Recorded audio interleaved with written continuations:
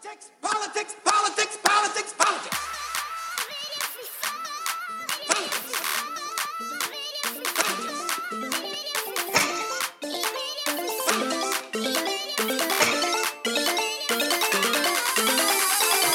Yes. Come on, come on, come on.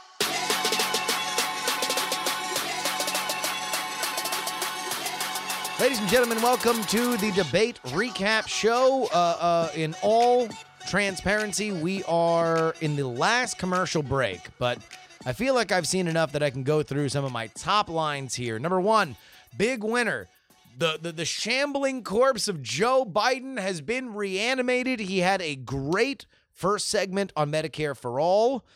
He looked lively. He looked together. He was able to put together sentences. He had a sick burn on Bernie Sanders, saying that for a socialist, he sure has a lot of faith in corporate America if he thinks that they're going to fairly negotiate with unions. This totally put Bernie on his heels. It totally put Elizabeth Warren on her heels. That makes the losers, at least on my scorecard right now, Warren and Bernie.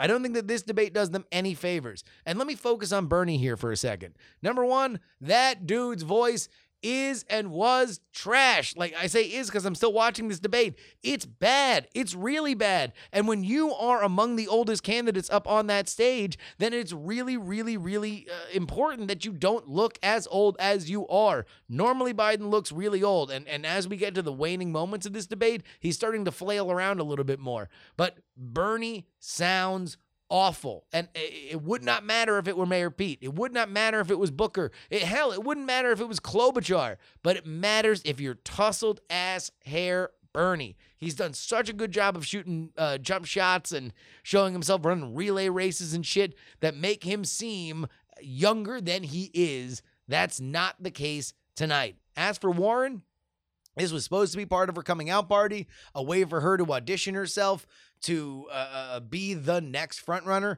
She really wasn't able to hit her stride initially. Biden dropped a nuke, and then everybody else followed on Medicare For All. That led to her not being able to run the playbook that she has run fairly effectively with weaker competition. She's not in Kansas anymore when it comes to having John Delaney and Michael Bennet attack her policies. These are top-tier candidates. Other folks that I think did well, Mayor Pete has done well so far. I think that Mayor Pete he did pivot to positivity. That's one of my predictions. That came true. Beto has had a good debate, and you know how much I like pooping on Beto. He's had a pretty good night. Now, granted, if he, in Texas, after a shooting in his hometown, cannot do a good job on that stage, well, folks, I think he should have dropped through a trapdoor and not been allowed to leave Texas Southern University. He's done a good job, even though both Beto and Kamala Harris tried to scoop his heat before the gun control question got to him, knowing that that was the moment in which he was going to get all the shine. I don't think Andrew Yang had a good debate. I think Andrew Yang had an okay debate. I think he struggled. He really needs to figure out novel ways that he can pivot around the issues that are obviously not his strong point.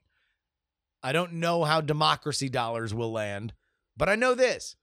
The idea of him giving away $120,000 to 10 families over a year is a great way to introduce UBI. I think that is something that will not only begin a conversation, but also the optics of everybody else on the stage laughing at him.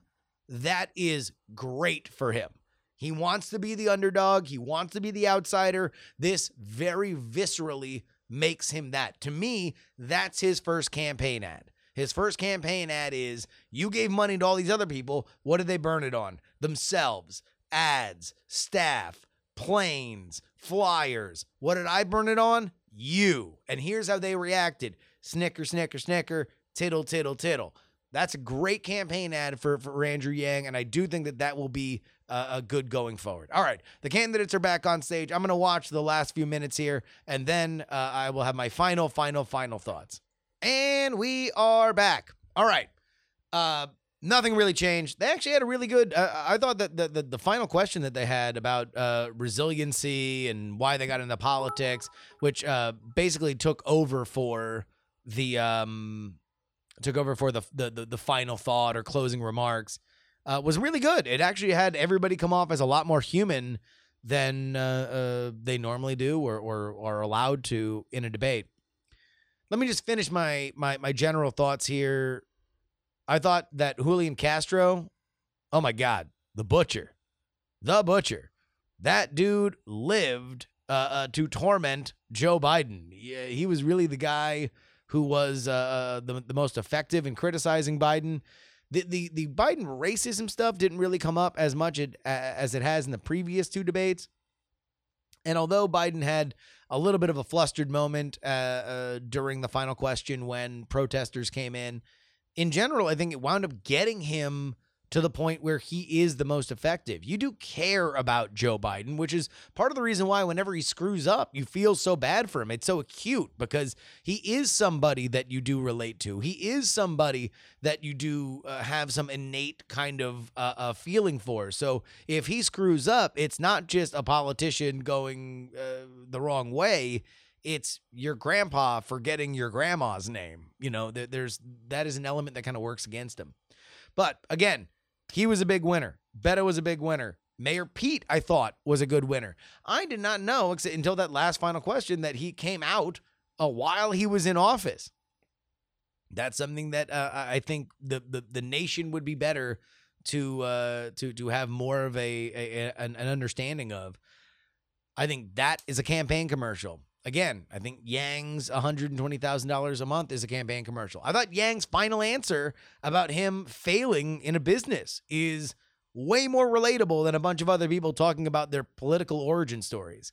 Because whether or not you've been an entrepreneur, you've known private sector failure. Everyone's known private sector failure. Not a lot of people have known public sector failure, and that binds him, I think, to the body at large. Where do we go from here? Well, I don't think Kamala Harris really moved her needle much. I think that, in fact, by the end of it, she seemed kind of a little loopy. So I don't know where we're going with that. But she doesn't really move. I think this does soften Warren. I think it softens Bernie. And to be totally honest with you, I think it solidifies Biden as the front runner. I think he had a debate that he wishes he had in the previous two, the two tries at it. When the light was at its hottest, he responded the best he has thus far, at least. Now, there was a little flowers for Algernon there, right? Because the longer it went, the more he kind of melted. But the thing that people will watch the most is him defining on the issue that people will care about the most. And that is he batted back against Medicare for All. He called Bernie a socialist. Straight out. Not a democratic socialist, a socialist. He is drawing that line in the sand. That is, I think, important. For his electoral chances, at least. As for my predictions, I'm going to go ahead and give myself positive Pete. I'm going to give myself half credit on him attacking Warren because he did attack Warren along with Bernie, but didn't call her a Republican or anything like that. So I'm going to give myself 1.5. I give myself no credit for Beto saying hell instead of the F word. So, 500 yet again. This is my lot in life. I just go 500 on these things. I swear to God, I'm going to get to a winning record, but at least you're not losing money with me here on the PX3. So now that my voice is trash, the way that Bernie's voice was trash, I'm going to sign off here. Thank you guys so much for my live coverage of the Houston debate. This is Justin Robert Young saying politics has 3 names.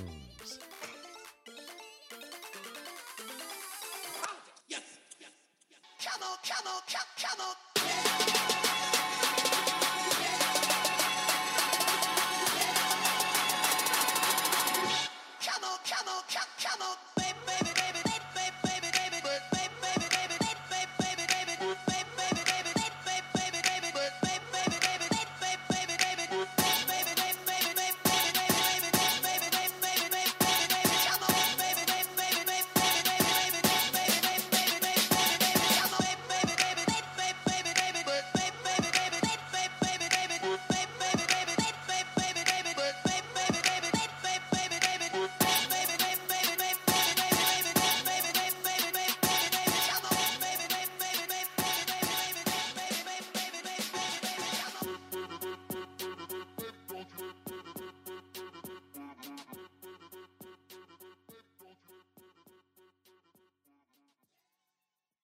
Diamond Club hopes you have enjoyed this program.